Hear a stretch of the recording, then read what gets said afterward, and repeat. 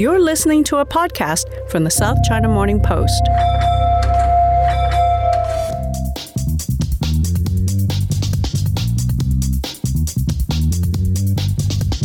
Hello, and welcome to the China Geopolitics Podcast. I'm Chad Bray here at the South China Morning Post. Here in Hong Kong, the monsoon season has finally begun, but storm clouds are gathering over the future of press freedom under the national security law in this city.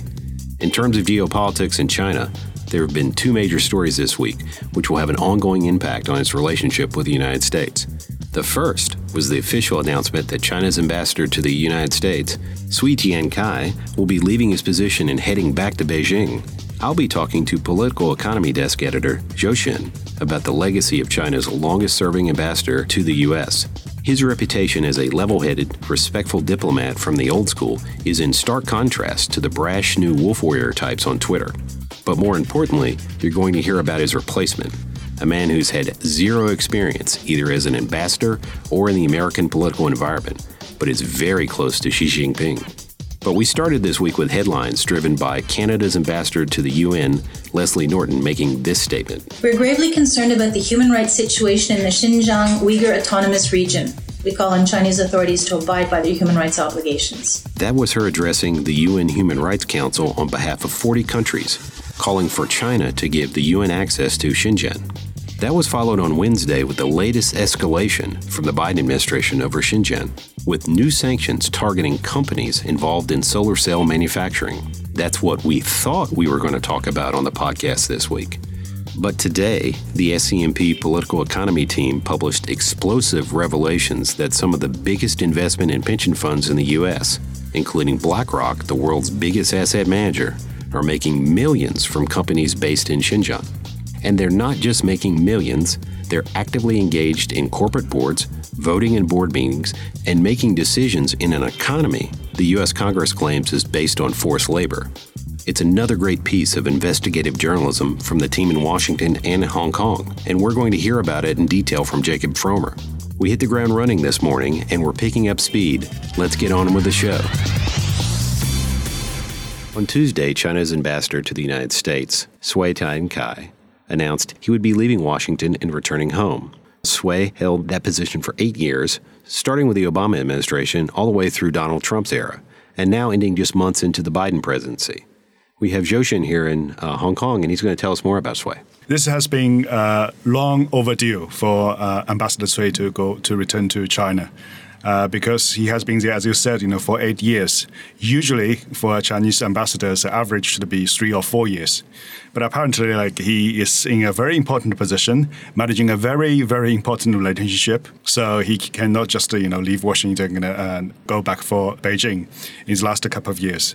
As you mentioned, he started when Obama was still in the White House. A year before that, according to a book about Hillary Clinton, Cui was a counterpart of Clinton negotiating the relocation of Chen Guangcheng, the dissident lawyer from China to the United States. And, when he leaves, it's 4 years of crazy Trump era is ended, and now it's Biden in the White House. So Cui is really a very, very important person for the China-U.S. relationship, and his departure is also seen by many as the end of an engagement area. Cui represents an old generation of Chinese diplomats. Cui was as early as in the 1980s. He spent a few years in New York, and then he was trained at US school. So, he knows the language of the American people. And he also, even from the first day to the last day, even his last letter, is still calling for dialogue, for an understanding. And in this area, when China and the U.S. have an increasingly confrontational attitude on both sides, this kind of voice, of course, will long-term observers fear that these kind of voices or these kind of moderate opinions were getting weaker and weaker. And so making the whole relationship more and more dangerous. That's why, his departure has raised so much attention and discussion among whether diplomats or analysts. People care about the future of the relationship of the two countries.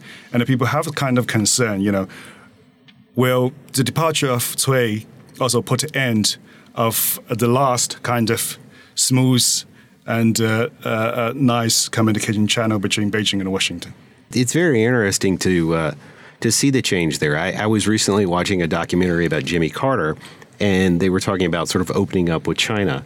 And one of the first things they did is Jimmy Carter asked the Chinese ambassador, "What can I do for you?" And he said, "I want to go to Nashville." And so he took the ambassador to Nashville. They met, June Carter, Johnny Cash. They met with all the record executives. It was really a way to establish a relationship. And now we're sort of in a change. We've had the Trump administration, and we have the wolf warriors, diplomats in China. So I'm sort of curious, are we going to see a wolf warrior type in with his replacement who's coming in? Well, fingers crossed. I mean, nobody really can predict what will happen exactly next. But we can see, they have clearly, different background. Qin Gang is tipped or is supposed to be the next ambassador replacing Cui Tiankai, and I think that's likely the case. Because if you look at the age, Mr. Cui was almost like 70 now. He was celebrating his 70th birthday this October. But Mr. Qin, Ambassador Qin, was just 55. So they grew up in completely different areas. 15 years can make a lot of difference in China's recent history. When Mr. Cui was in New York in 1980s, it's basically another word for most of the Chinese people. But for Mr. Qin, whose career, when he climbed the ladder within the Chinese diplomacy system, it's almost like it's a stage when China trying to find its own voice, China trying to make its voice heard on the global stage. That's why Qin Gang made his name known. Qin Gang became a hero, a fan for most of the Chinese people when he was a spokesperson of the foreign ministry. And every day, or at least a few times a week, he just come out and mocking the U.S. policies, belittling the Japanese rhetorics, or declaring China's rights over the South China Sea. So you can see the huge differences between the two generations of diplomats. So I will not say that it's that necessarily a wolf warrior style, but certainly it will be more strong. It will be more assertive or confident in China's sense. And I wanted to ask, given his age and the amount of time he'd been there, are there concerns in Beijing about him maybe being a bit too Americanized, a bit too willing to have a open relationship with the U.S. that's not as confrontational? No, but for Mr. Cui, that's nice, right? For China's development, at the very beginning, at least, when China joined the WTO, or when China is still opening its doors to the capitals and know-how, management expertise, China needs these kind of things. And Mr. Cui has played a very important role in bridging this kind of demand and supply. But for Mr. Qin, I think the requirement will be different. It's now, for Beijing, is seeing so Washington is taking an increasingly aggressive stance to challenge China's bottom lines of Hong Kong, of Xinjiang, of South China Sea. So China has to hold firm and to make it clear to the Washington side, really there are no concessions or compromises to make on these lines. But at the same time, we can recognize each other and we can still have the business as usual in terms of trade and economy. At least that's the idea, that's a concept in Beijing. So this should be done by a different person with a different background and personality. It's also interesting how he described his departure from Washington. Cui didn't say, "I'm retiring," he's 70, but he said, "I'm leaving." So what kind of role could he have back in Beijing when he returns? Well, he can become one of these close advisors. As we all know, that he has a very long-term working relationship with Yang Jiechi, who remains the delegate for President Xi Jinping. So if he has some friends, have some mobile phones to call back in Washington, and if he got some emails to, there are email chains, he can get some of this information and maybe can provide more insights and opinions or views and, into the decision-making process. I'm curious in terms of Qin Gang, sort of what should we expect in terms of his ability to manage American affairs? Obviously, he's had a very public role sort of challenging them as a spokesperson, but what should we expect when he actually is on the ground in Washington? Well, one advantage of Ambassador Qin, we call him Ambassador a little bit earlier, is that he has a very close relationship and has a full backing of President Xi Jinping, because his promotion to the ambassador position in Washington has broke lots of unwritten rules within the Chinese diplomacy tradition and the system. He has never been actually an ambassador before. And in other words, his first ambassador position is like the most important position for the Chinese foreign ministry. And why he can get the job? Because reasonably assumed that he has a full support and the full confidence of President Xi. This is very important because imagine, China and the US are going into a very, volatile period of time. And there could be one problem after another, or even mini crisis, from all the way to human rights, to military, over the South China Sea, over the Taiwan Straits.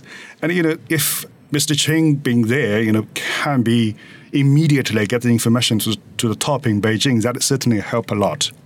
So sort of close it out, one thing I want to ask about is Cui was, seen very publicly on television. He was active on Twitter. He talked about his fond memories as he was leaving the United States. But Qin, his public profile's mostly been in China. And does he have the kind of public profile to sort of handle those kinds of appearances, as a major ambassador needs to do? That's a very interesting question because, Qin is a top Chinese diplomat, and that should be part of his job description, right, when he applied for that.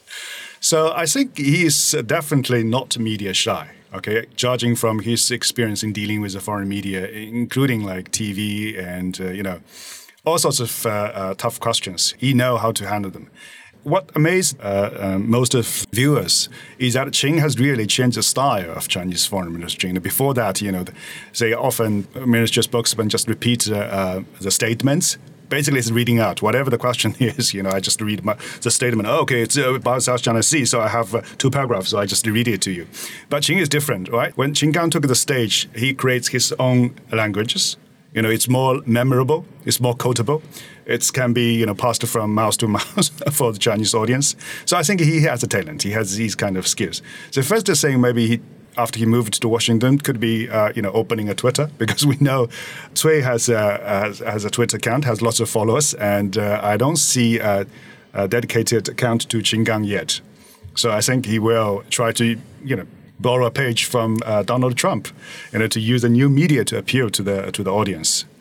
So yes, I think he will be quite high profile in his new role, because that's part of his portfolio. That's also part of the requirements. Yeah, and I think it's become a part of diplomacy to do that. Certainly the UK ambassador, China's ambassador to the United Kingdom. Sure. Even if Mr. Qin wants to keep a profile, I don't think the US media will allow him to do so, right? But will he be on Instagram, I wonder? Yes, or TikTok. Exactly. Probably the preferable version. Zhou Xin, thanks for joining us. I appreciate it. Thank you, Chad. As critical news stories emerging from China continue to shape lives and business around the world, the weekly SCMP Global Impact newsletter brings you expert analyses and insights on the economics of COVID-19, society, technology, and the environment. Sign up to receive your weekly email at scmp.com/newsletters.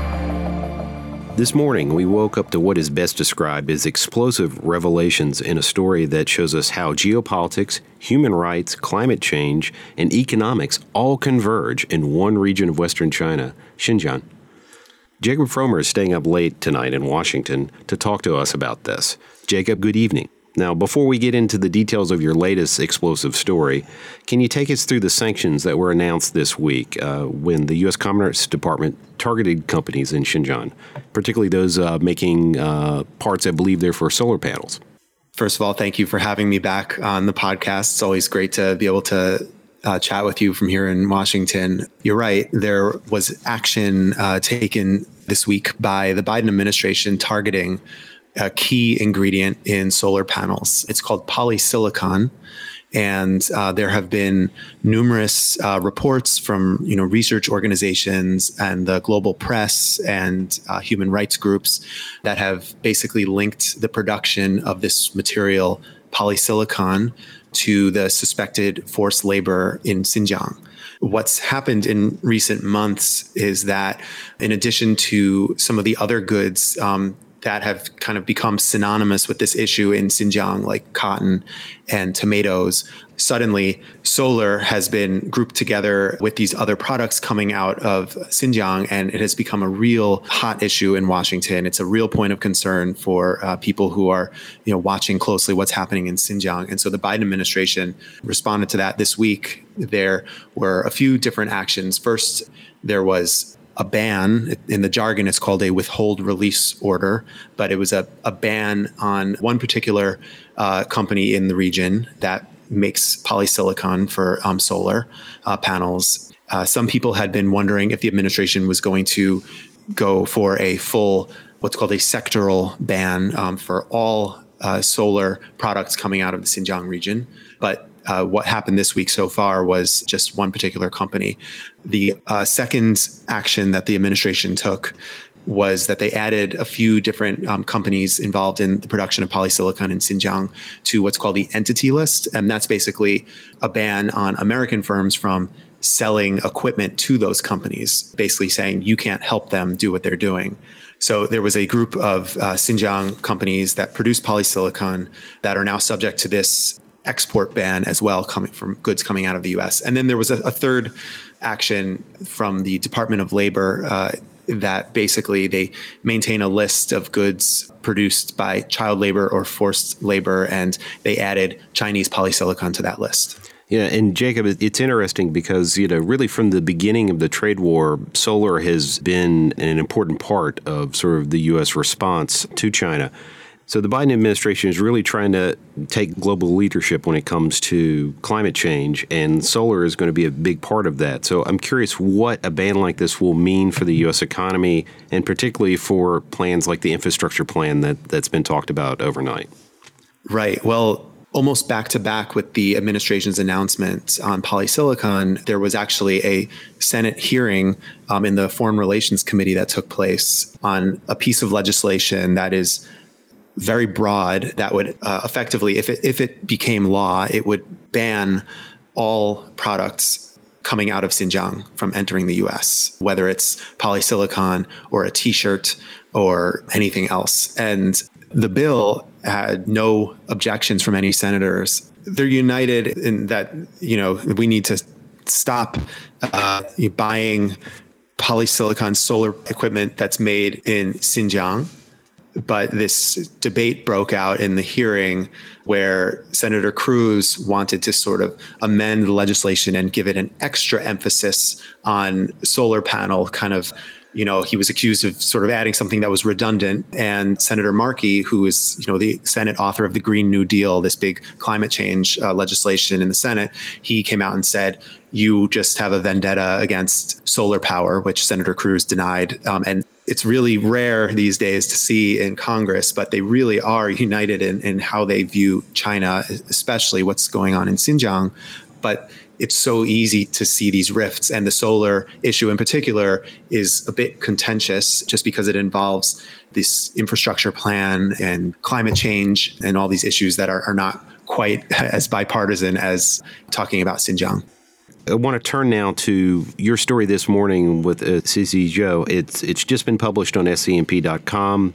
You talk about a wide array of U.S. and Chinese public records being used to look into this. It's very interesting. You've got three of the biggest mutual fund companies in the United States, in Vanguard, in BlackRock, in State Street, who are investing in Xinjiang. And so tell us a little bit about how you tracked down this story and really got into it, because it's quite interesting. Sure. Yeah. Well, this was a really interesting one to work on. It was basically, we stumbled upon this story when we were working on our last sort of deep dive into the Xinjiang economy a few months ago. Sissy and my colleague Finbar and I were working on this story about viscose rayon, which is the third most common clothing material. And we sort of pieced together how this global supply chain for this product goes straight through Xinjiang. And when we were doing research on it, I was just kind of digging around for any bit of information I could find on one of the Xinjiang companies that we were looking into. And just hoping that I might find something, I went onto the SEC website here in the US, that's the Securities and Exchange Commission.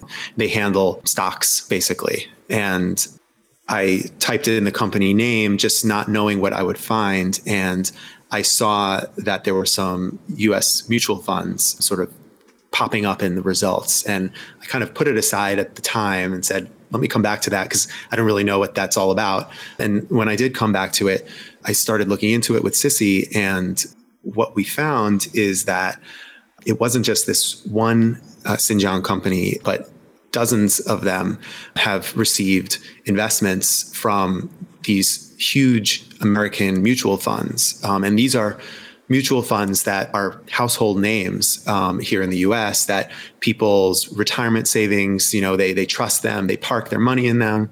And what we found is that they are basically, despite all of the reporting that's coming out about Xinjiang, despite all the rhetoric that's coming out of Washington, there are millions of dollars flowing to the Xinjiang economy. They're buying, millions of shares of stock. In our research, we found the vast majority of them have been bought by Vanguard among the big three. I just want to butt in for a second because it's interesting. We have so many sanctions that are going on right now and so much focus on this region. Is it legal for these companies to be invested in these firms right now? Right now, it is legal. There have been sanctions, as you said, on various parts of the Xinjiang economy.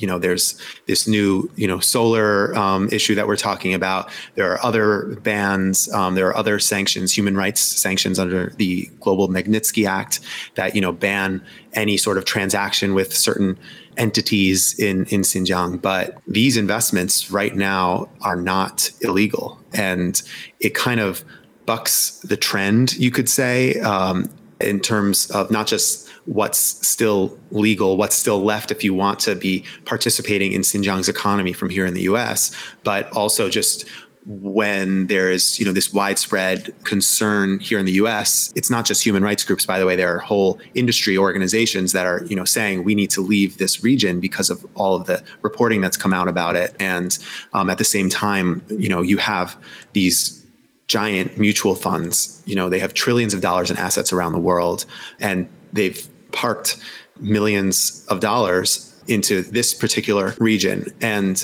another thing that we found in doing our reporting, going through these records, is that they're not just passively parking the money into these companies and leaving it there 20 years later, coming back and seeing how they did. As shareholders in these companies, they're actually using their power that they have as shareholders to cast proxy votes in the decisions that the companies are making. And so we actually, this is all public. Anybody can go look it up on the Securities and Exchange Commission website. And they were basically voting on, the reports that these Xinjiang companies were producing. They were voting on, elevating board members, deals that they're making with other companies in the region. And that's all normal. These mutual funds, they're known as the big three because, they're the biggest. And that's just what they do. But once we started looking into, what exactly does this report say that they voted to approve? Who is this manager who they just voted to promote? And what is this company that they just, voted, that Vanguard said, on behalf of all of our investors, we're going to vote to approve this or that. We started looking into it. And in the reports, the companies themselves were describing, activities in Xinjiang that human rights groups say are bright red flags for human rights abuses. Let me interrupt you for a second on that because it's something where a number of these companies have marketed themselves as being responsible investors. Environmental, social, and governance is a large portion of what they're selling. You mentioned in the story, at least some of the investments have been marketed in an ESG fund. There's a statement I want to read on Vanguard's website, which says, "We have a well-established process for identifying governance risk in our portfolio companies." So I'm curious how these companies are able to do this, where they market in an ESG fund, which I believe is a BlackRock fund, or, how they say we're responsible investors. Have you heard any kind of official response from the companies? Well, Vanguard declined to comment for the story. State Street declined to comment for the story. We did get a brief statement from BlackRock, so they did engage with us on that. But you're right. The issue of what's called ESG, this sort of ethically conscious investing, has become much bigger in recent years. People think of it often in terms of companies, related to fossil fuels or, guns or, using their, shareholder power to, make sure corporate boards are more diverse, have more women on them. But I was speaking to one expert who studies the issue of corporate governance and ESG investing, and who basically said, human rights isn't quite there yet. And you do have this situation where these ESG funds are being marketed to Americans, say, come trust us with your money. Even if you care about these issues, we'll invest it smartly. And we found, in these ESG funds, there were multiple Xinjiang companies in there who, in their own words, in their own annual reports, have described activities in Xinjiang that any human rights group would say is, just a euphemism for human rights abuses against the Uyghur population in the region. Let me ask you about what's being said in Washington at this point. Has there been any official or unofficial response? And do you think we could see a further move, as we've seen with the investments in companies with ties to the Chinese military, where we could see sort of investment bans? Yeah, that's something that we're definitely looking out for. I mean, as this story was getting published, it just came sort of shortly after. We had started working on it long before this happened, but the timing was just right because the Biden administration, announced basically a ban on Americans. You are not allowed to invest in this list of Chinese companies related to surveillance and the military and things like that. And so the administration has already shown a willingness that they are going to crack down. They're not afraid to stop Americans from investing in certain companies. And then at the same time, you have in Congress, action already, legislation being introduced, and the rhetoric is heating up, and people are sort of starting to see, not necessarily yet about Xinjiang in particular, but just sort of China in general, so far, this issue of beyond supply chains, the issue of investments. Are we funding their economy? This kind of basic question. We'll see what happens with this story and sort of what the reaction is going to be. But from my conversations, it seems like it was a sort of a blind spot that people weren't necessarily thinking about when, there was already these other pieces falling into place, and there's already so much attention on Xinjiang. Well, we've talked a lot on this podcast about Xinjiang and everything from cotton to retailers being targeted to John Deere having to pull heavy equipment out.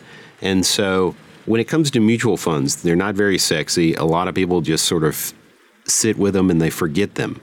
But is this something where people are really going to react? They're really going to change? They're really going to push a Vanguard, a BlackRock, a State Street to make a change? Because many of these sit in like index funds where they don't really see what's happening with their investment. Right. That's a really good question. It's not on the surface necessarily as juicy as, thinking about John Deere, Coca-Cola, these name brands, these, icons of Americana. But the thing about mutual funds is a lot of people have them.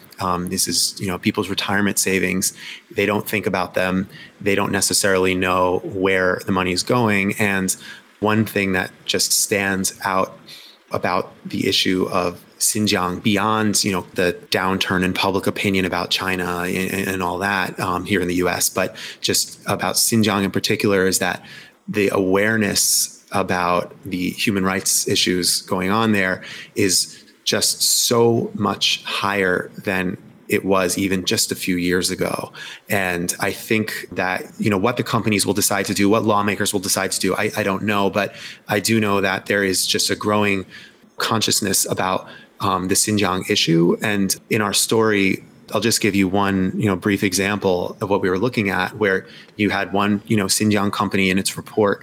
It was in a social responsibility section of their annual report, stating it very proudly, but they were talking about their work to, this is a quote, strengthen the ideological re-education of transferred workers. And these are red flags for human rights groups, for observers who are looking at Xinjiang right now. And that company at the time that the report was produced, Vanguard owned more than 1 million shares of that company's stock, and they voted to approve that report. And so this is the kind of information that just your average American, if they're paying attention to the news, if they're paying attention to what's going on, around the world, they will often care about these things. It's far away, it's not happening right in front of them. But when you add in the fact that might be their own money, they might have an issue with it. But what Vanguard and these other mutual funds decide to do, what lawmakers and the Biden administration decide to do, we'll have to see.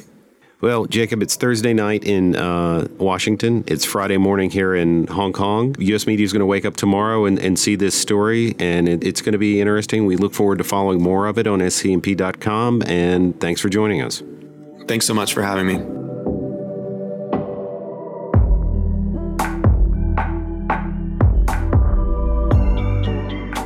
That's all for the China Geopolitics podcast this week. But of course, our coverage continues 24 hours a day, 7 days a week on scmp.com. This story you've just heard Jacob talking about is what we like to refer to as many moving parts, not the least of which is how those big finance institutions mentioned in this story, particularly BlackRock, made substantial donations to the election funds of both Democrats and Republicans. And a reminder that it's very much worth your while to look back at the archive of stories filed by Jacob, along with Finbar Birmingham and Sissy Zhou, over the past year to see just how entwined the U.S. economy is with companies operating in Xinjiang. It's going to be interesting to see how both the U.S. media and the Beijing government react to the latest story. And of course, we'll be back next week to bring you more reporting and more analysis on this podcast. My name's Chad Bray. Thanks for listening. Don't forget, you can follow the latest from Jacob, Sissy, and the Political Economy team on Twitter at SCMP Economy. You can find me on Twitter. I'm at Chad Bray. Have a great weekend. Stay safe. We'll be back next week. Bye for now.